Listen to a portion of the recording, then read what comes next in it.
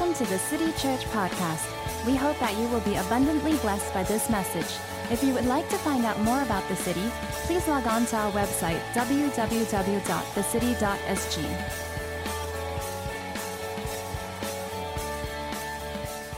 Good morning. What a joy it is to just, not just witness, but share in the joy of the baptism this morning, right? And so good to see some of you guys' faces I have not seen for some time. My name is Janice, and I'm one of the staff here at the city. Why don't you holler back at me again one more time? Good morning. Good morning. Say, He is risen. He is risen. Wow, excellent. He is risen. One more time. He is risen. That's great. Today we remember the resurrection of Jesus, and that's why we celebrate. And it's my privilege, my honor to bring the word to you this morning.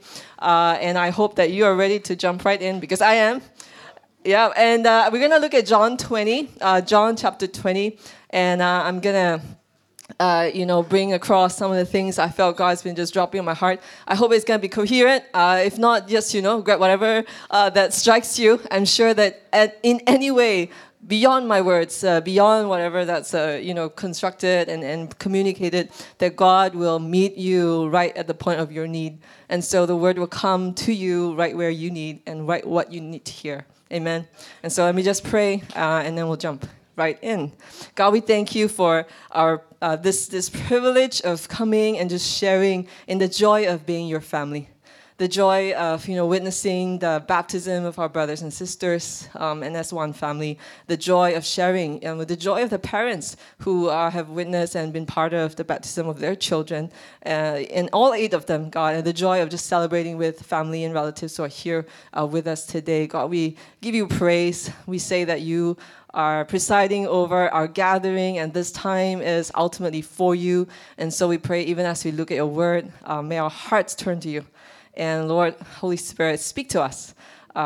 Even where we didn't know we need, you speak to us and you bring life to parts of our hearts, which you truly need your resurrection power. In Jesus' name we pray. Amen. Amen. Again, I just want to welcome, especially family, relatives, you're here to be part of witnessing the baptism of, someone in your family. And it's a joy. As I was reflecting, I remember just the first time that I witnessed a baptism, and the first time when I first came to the city and I witnessed this baptism atmosphere too. And what a joy it is that a lot of times we do know that, yes, it's a commitment in the heart to follow Jesus. But when we make a gesture, an act of faith, a response to the faith that we want to express and communicate and say, this is my choice, right? Some of the one-liners sharing that some of them shared, I want to obey Jesus. I want to take this step as an obedience, as a response to God for what He's done for me. So we just share in the joy of acts of faith like that. And so this morning, as I bring across John 20, I pray that God will just stir your hearts to respond to Him by faith, right? And beyond my words. And so let's look at this text. It's going to be a bit of a long text, but what we'll do is we will read it together, okay? I'll read the odd number and you read the even. Is that good? Just to keep you tracking along because it's long. All right, so 1, 2, 3, 4, and then we keep going. All right, I'll start. Now, on the first day of the week, Mary Magdalene came to the tomb early while it was still dark and saw that the stone had been taken away from the tomb.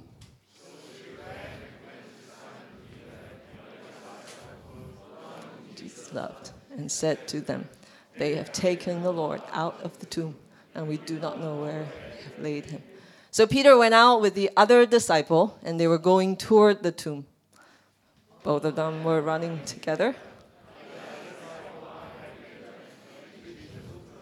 And stooping to look in, he saw the linen cloths lying there, but he did not go in.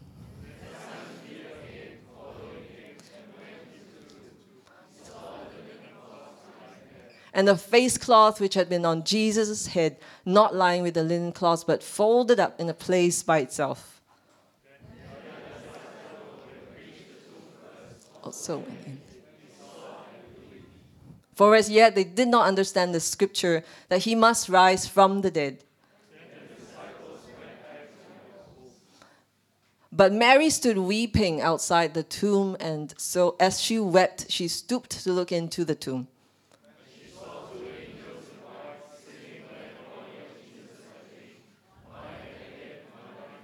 They said to her, "Woman, why are you weeping?" She said to them, "They have taken away my Lord, and I do not know where they have laid him."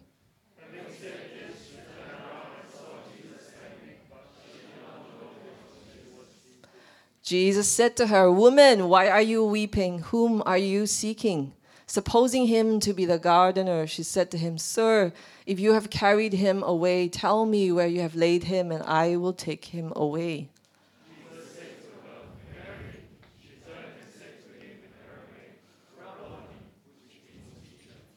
Jesus said to her, "Do not cling to me, for I have not yet ascended to the Father, but go to my brothers and say to them, I am ascending to my Father and your Father, to my God and your God."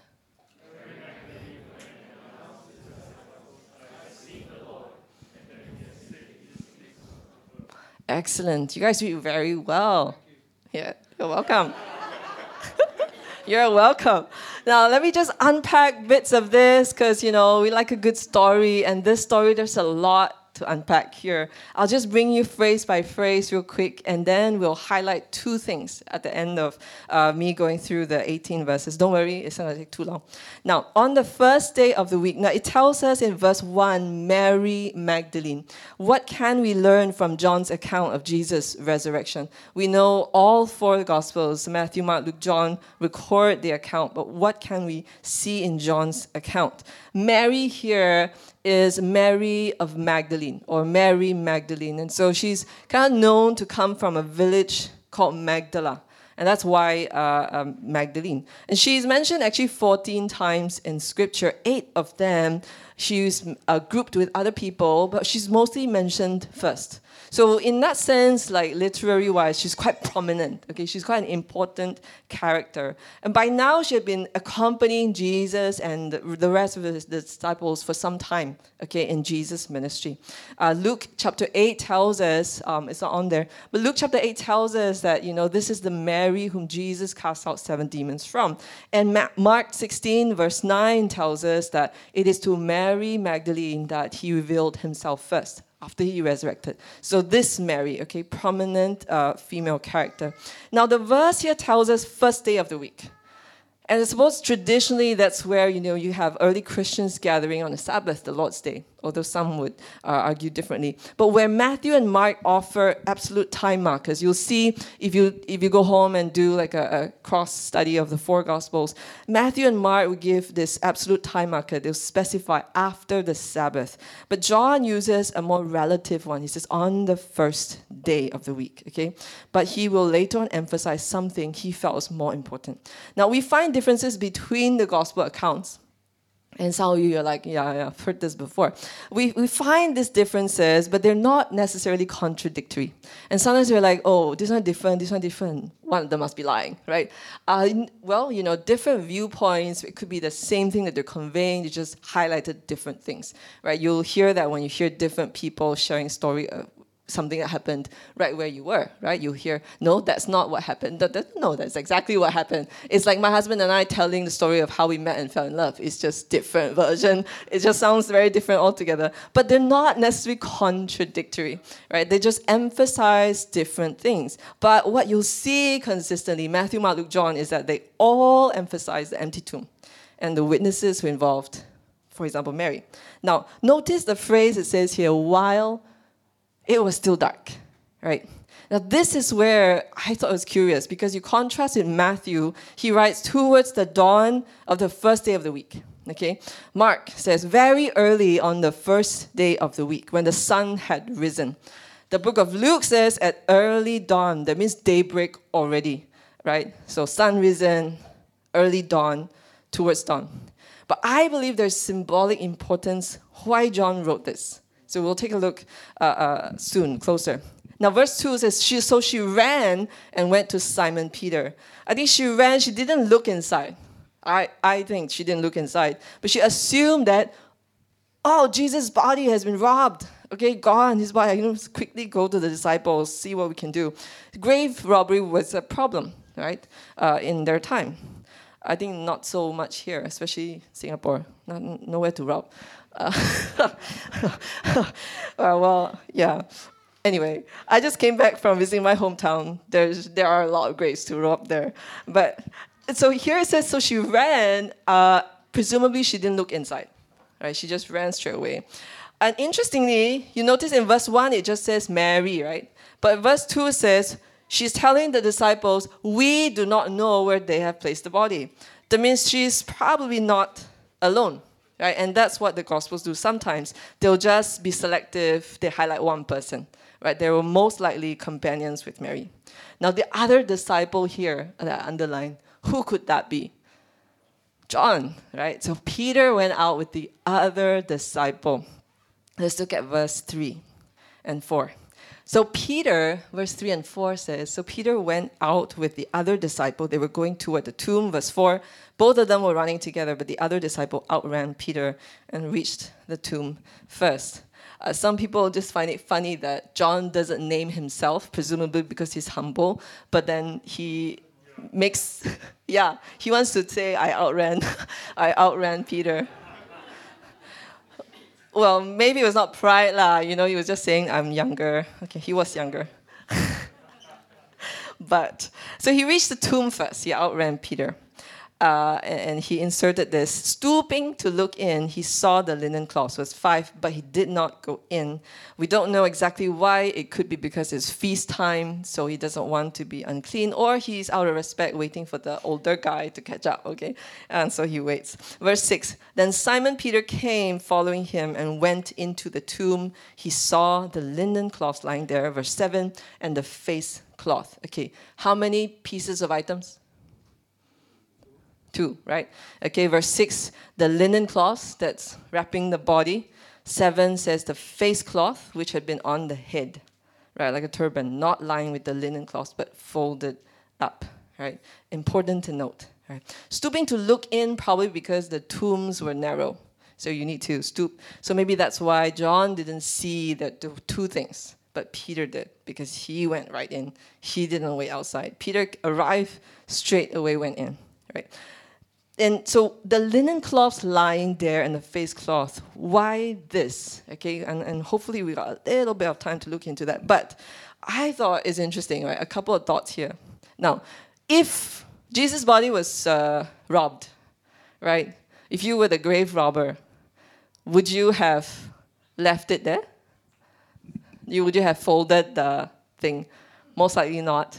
And I suppose, as I was thinking about it, because it's important to ask these questions, right, when we read. It helps us kind of understand what exactly happened.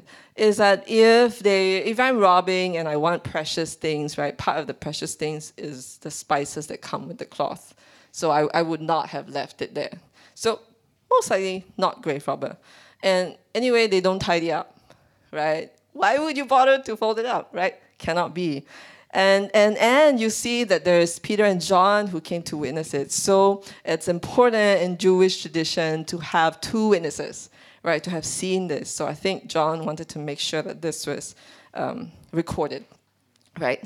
Let me show you an interesting illustration I found that was quite funny. Now, I think it's very likely Jesus was raised through the cloths, so he didn't need help. Here you see, first one, body still there, so that's a corpse. Second, a pile of messy clothing. That's because of a teenager. Third, grave robbers would have taken everything, right? But fourth one, Easter happened. Right? So cute. Oh, you all don't find this funny, ah? Wow, 好敷衍啊. Wow, so patronizing. Okay, but I thought it was interesting, okay? The fourth one, very cute. And this guy is not very young. He's quite elderly. I follow his blog sometimes. But he thought it would be cool to illustrate it this way, that Easter happened. The cloths, most likely Jesus resurrected through the cloths, except the head cloth that was folded lying there. Let's move on, okay, real quick. Are you tracking? Yeah. Verse 15. Jesus said here, right, before this, there were angels who were asking Mary, right, woman, why are you weeping? But in verse 15, we see Jesus asking her, woman, why are you weeping? Whom are you seeking? Right? And Mary thought he was the gardener. I don't know whether he was holding a shovel or whatever, but it could be, right, that the man is, because it's a garden tomb. And she was very bold. And she said, if you know where they've taken him, tell me so I can go and take him away. Now he will be heavy, right? And plus, with all the spices, Jesus will be extra heavy. Smell nice, but heavy, okay? And Mary would not probably have been able to carry. But she says, tell me where so I can go and get him. I find that interesting. But the thing that I thought was very important to look at was this gardener, right? Her thinking that Jesus was the gardener. Why? Now, Jesus says, don't cling to me, but go. All right, check with me. I'll unpack a couple of things soon. All right. Jesus says to her, don't cling to me, but go to my brothers and tell them, okay? Tell them about my Father and your Father, my God, your God. It's, I don't want to go into the details of why he thought like that. It's quite like a controversial verse to understand. But I think it at least gives a hint, verse 17, of the fact that Jesus was communicating that now on there is a new reality. There is a new reality that ultimately the disciples will not be able to cling to him physically, but that he will ascend and send his Spirit. And so Jesus is communicating that in this way. Go and tell them about my Father and your Father. And that later on he'll tell them, I will send the Holy Spirit. All right, are we okay? All right, now, what can we learn about the resurrection? Here's where I'll unpack two things, okay? First is this phrase, while it was still dark, resurrection happens. Now, we just ended the season of Lent. And I know most of us don't typically observe it. We're more comfortable celebrating Easter, or more familiar with it. Actually, one way that Lent is known is called the season of bright sadness, which I find is quite a profound phrase to call Lent. And those of you who made it to the prayer stations, some of you said, it was painful reflection. It was quite intense. It was heartrending. But it was redeeming, right? It was a beautiful time of reflection and of meditating on Jesus. So in many ways, Lent is like that, remembering the dawn, the dark before the dawn. And that's Easter, remembering the death of Jesus before he raised to life. And the description of while it was dark is not really a contradiction. Compared to the other Gospels, it says the sun had risen, yada yada, but John wrote while it was still dark. But maybe it was not that dark actually, because she can still see the tomb and she can still see the stone was rolled away, right? But why did John say while it was dark? I think John wanted to highlight something, is that it's not just that the sun had not come up, but that things were still unclear to Mary, right, symbolically. John used the metaphor of light throughout his book. And you see this in chapter 3, 4. Nicodemus came to Jesus by night because, he could not understand what born again means. And it talks about in chapter 4, this woman at the well talking with Jesus, and she understood really quickly. And she was at the well at midday. And when Jesus talked to her, she really realized very quickly that this is no ordinary man. Right? John 3 and 4. John 8, Jesus says, I am the light of the world. And we hear that often. Chapter 9, he taught about, it is daytime, let's work. He tells the disciples, for night is coming. So this metaphor of light, dark, night, day, okay? Is John's description a contrast between faith and unbelief, or is it more an indication of a degree of growing in understanding? I think of it as Mary being still in the dark, in a sense, right? Mary still in the darkness of her grief. She was already grieving that her Lord had died, and died such a torturous death, and barely had time to be buried because they were rushing because of the Sabbath. And yet she comes, and her master, her Lord, is gone. The body is gone. In the darkness of her grief, she cannot understand what was going on, right? That Jesus was not stolen. And we sometimes forget. We read texts like this, or we come to church on Resurrection Sunday, we're like, yeah. But there was no way, if you put yourself in Mary's shoes, there was no way Mary could have known that Jesus was not stolen. For her, it was just utter loss. Okay, I can't even properly put spices on my Lord. He is gone. I don't know where they've taken him. She had no reference for the resurrection. She's not reading, or she's not coming to the tomb thinking, okay, Jesus' body is gone, and like, okay, he's resurrected, I'm going to see him, but for now, I'm just going to be surprised. No, she didn't know that Jesus will show himself. She's completely devastated. She is lost, okay? It is complete dark moment, if there was a dark time in her life. This master who had changed her life forever, who loved with such a loving kindness, right, is gone. She could not know. The day that we would know as Easter Sunday for us started for Mary while it was dark. Yes, Easter, woohoo, Jesus is resurrected, he is risen, that's right. But it started in darkness. Easter is about us having victory in Jesus, triumph over death and sin, joy and breakthrough over vices and habits in our life, and having resurrection power and healing and miracles. But it started with despair, defeat, discouragement, grief, loss, a loss of power altogether, feeling hopeless. The setting from which the resurrection emerged really shapes what it should mean to you and I. What does the resurrection mean to us? What was it for Mary? It is from the shadows of confusion, from the sorrows that she was carrying, and us as well. The sufferings we witness and experience in life, that is how our Easter experience comes alive. It is not when things are a bed of roses. No. Since when is life a bed of roses? Am I being too fatalistic? I mean, we know, right? Life can be complicated. We sometimes can't make sense of what's going on. We feel confused, uncertainty. We are in the dark of some things. My kids ask me what sounds like simple questions. Sometimes I don't know how to answer, right? Try answering about why are they killing people from another country? They didn't do anything wrong. Yeah, why? Simple, right?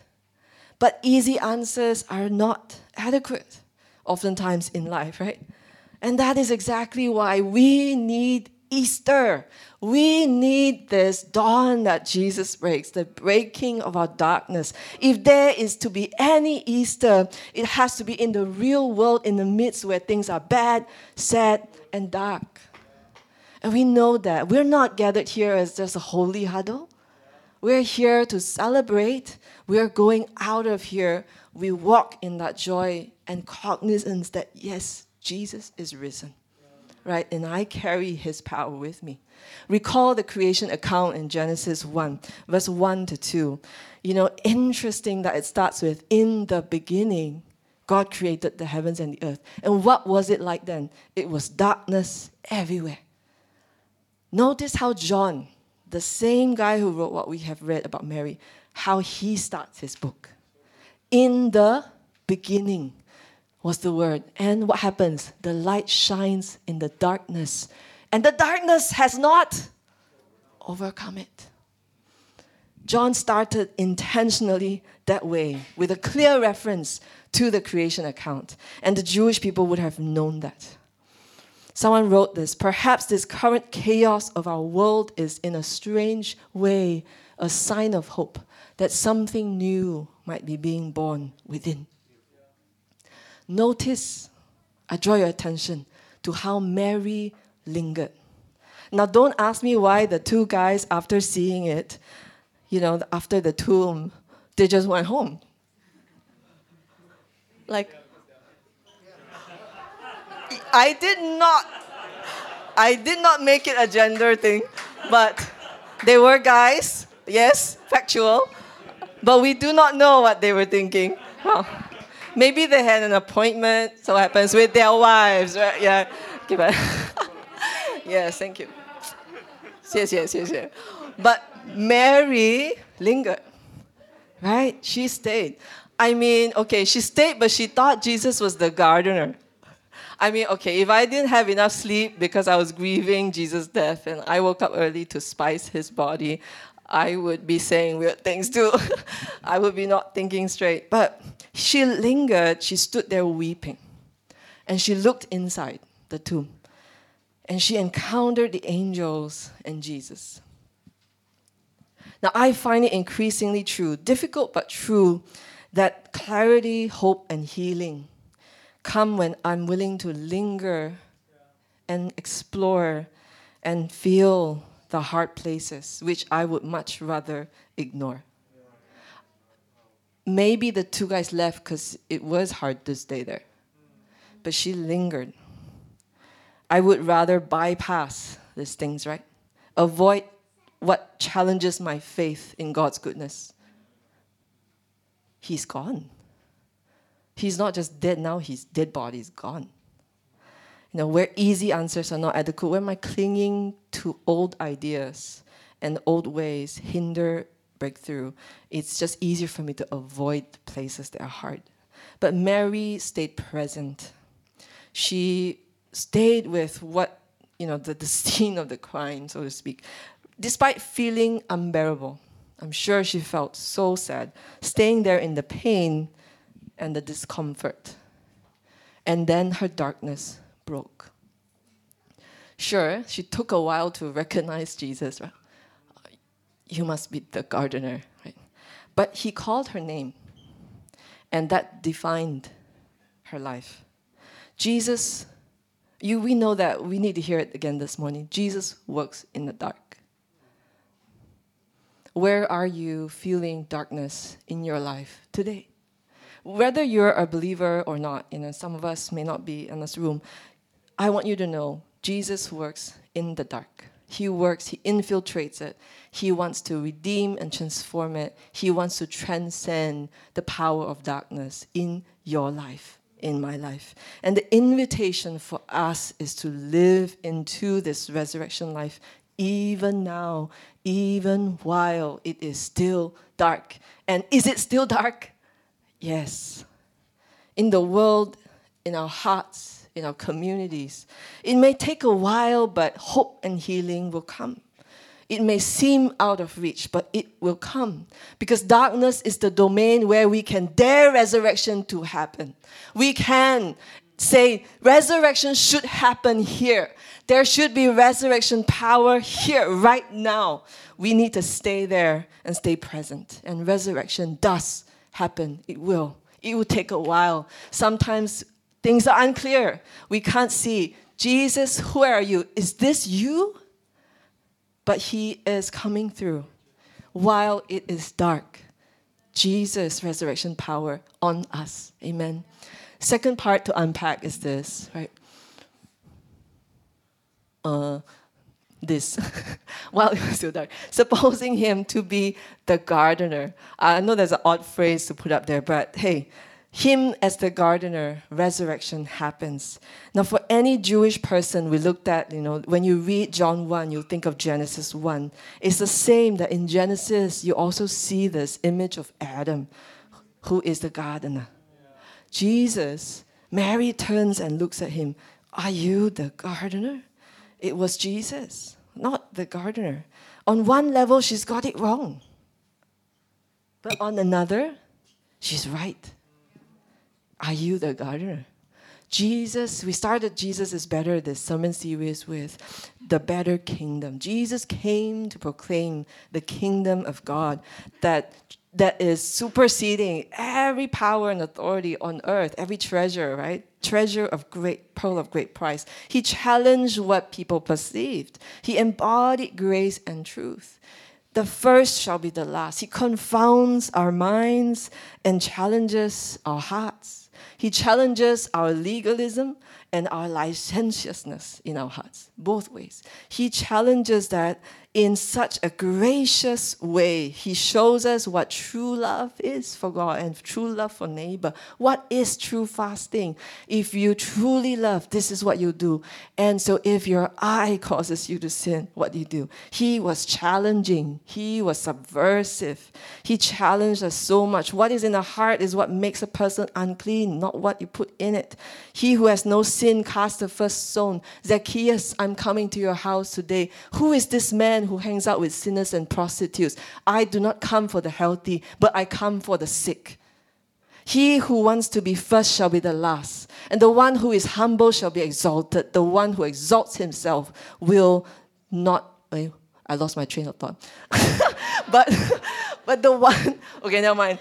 Pick up the cross. Take up the cross and follow me daily. Right? Jesus says, follow me. Let them bury themselves, but follow me. If you truly love God, sell everything and follow me. Now, is that easy? You whitewash tombs. The branches that bear fruit, I want to prune to bear more fruit. A gardener trims and prunes, weeds out, and makes fruitful, isn't it? Someone called Will Willimon shared this. There was a member of one of his congregation, and he had a long conversation with him. And so this man says, I've had a stunning vision of the presence of the risen Christ. Oh, wow, but how come I've never heard you tell this to anybody? Have you told this to anyone? No, I've never told it to anyone before. And so this Will guy asked, but why? This man says, the reason why I didn't tell, because I was afraid it was true. I was afraid Jesus is real. I was afraid to say he came personally to me. And then what? Then I have to change my life. I think I felt prompted to put not just while it is dark when we say, Jesus' resurrection works in the darkness, but that there is dying that needs to be happen for resurrection to happen. And that dying is likened to the work of a gardener. Throughout the work that we've been doing in the last few weeks, we've postured ourselves. Jesus, deal with my heart. How I treasure you. Deal with how I view sexual freedom. Deal with how I view money. Deal with how I approach my ambitions, how I lay it and commit it before you. Deal with how I try to be righteous externally and on my own. Deal with this. But God wants to uproot these. He wants to replace them with what's better so that there's growth, like what a gardener does. Where do we need uprooting today? He is better, but we need to die to this life. And T. Wright says, here he is, the new Adam, the gardener, charged with bringing the chaos of God's creation into new order, into flower, into fruitfulness. Don't we want to be fruitful with our lives and make our lives count? He has come to uproot the thorns and thistles and replace them with blossoms and harvests. Whom are you seeking? I seek my Lord. Where is he? Jesus didn't say, here I am. He called her by name, Mary. Called her in Aramaic, heart language. Mary says, instantly she recognized, my teacher, Rabboni. You see, she was very devoted. She was willing to carry Jesus' body. And I felt God, challenging my heart also. A lot of times in our faith, those of us who follow Jesus a long time, we're very devoted. Jesus, just tell me what to do. I will carry it. I can do it. But sometimes Jesus just wants to encounter us and hear us call our name. Hear him call our name. And no, it's not that we experience resurrection power because he tells us who he is. Do you know that? We experience resurrection power when we allow him to show us who we are. And I'm so challenged by that, even as I was prepping. Who you are to him is your encounter of Jesus' resurrection power. We know who he is, but when he calls you, he invites us to share in his death, to die into hope and new life. Doesn't matter how old you are or how young you are. The baptisms we witness today is precisely this, dying and resurrecting in new life, right? Bonhoeffer says this, right? When Christ calls a man, he bids him come and die. When I was 17, I committed my life to Jesus. Grew up in church, only did that at 17. It was after a few months of a season of darkness that I was not even aware of. And in hindsight, only in hindsight, when I look back, right, there were so many areas in my life that I was dead to. I was not aware. I was not tuning in to where my heart was, what I was feeling, what I was thinking, what I had gone through. Only in hindsight I realized, wow, I was so dead. My heart was so dead. I had no ambition, no purpose, no zeal, no drive, no desire to live a good life. Didn't have it. And I thought the things that I was involved in had no impact, and I was proud about it. None of this rub off on me. I'm fine. Like very strong. Until Jesus changed all of that. Nothing sensational. Just an encounter in a moment where he showed me who I am. Who are you seeking? And this morning, maybe you've heard of Jesus before, but you're not sure. You're not sure whether you are ready, but I want you to know that he invites you to encounter upon encounter upon encounter. And he works through what is unfruitful, and he wants to change all of that. And if you've heard of him before this morning, let me tell you again, Jesus came, right, God in flesh, to dwell among us, to take on the weight of the sin of the world. And he died on that cross so that his blood washes away our sin and gives us a standing with God the Father and reconciles us to this love that goes on forever, that will not end, so that your life is made new now and forevermore, and that everything, every spiritual blessing is yours now and forever. He wants to change your life, change your heart, and he's here today. He invites us today.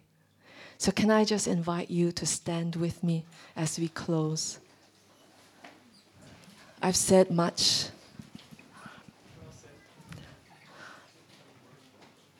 And wherever you're standing, okay, again, it doesn't matter how long you've been to church or whether it's your first time. And it doesn't matter to me whether you've said this before. But if you've heard this and this morning you're saying, I want to know Jesus, I want to commit my life to this Jesus. I want to give my life to Jesus and live for him. I believe that he has died for my sins. His blood cleanses me of my sin. He makes me new, and I can have a new life in him. And that's what you want to say yes to this morning. I will invite you in a moment to raise your hand so we can be praying for you. All right? You know, one of the amazing things, if I can have just a couple more minutes, is the linen cloths that Jesus left.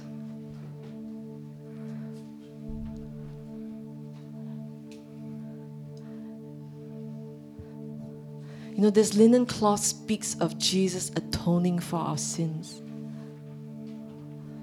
Because back in the Old Testament, when there was the temple worship and the sacrifices and the Holy of Holies, the high priest once a year on the Day of Atonement would put on special linen cloths to go into the Holy of Holies and make atonement for the sins, his sins, and of his people's sins.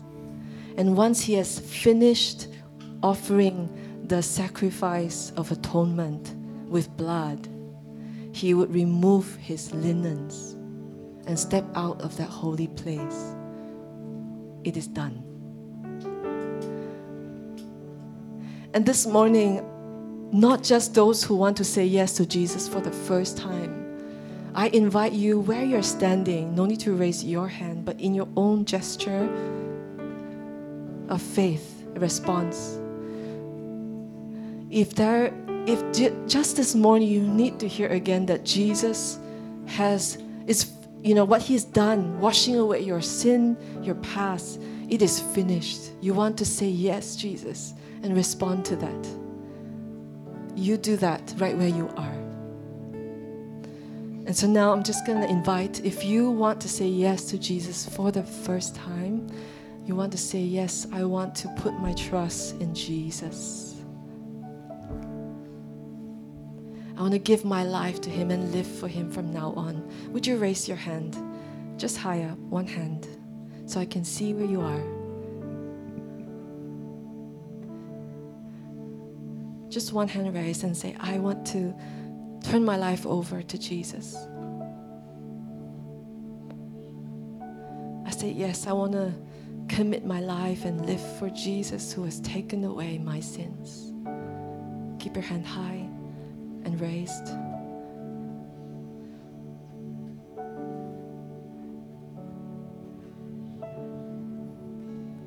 Anyone, just raise your hand if that's you.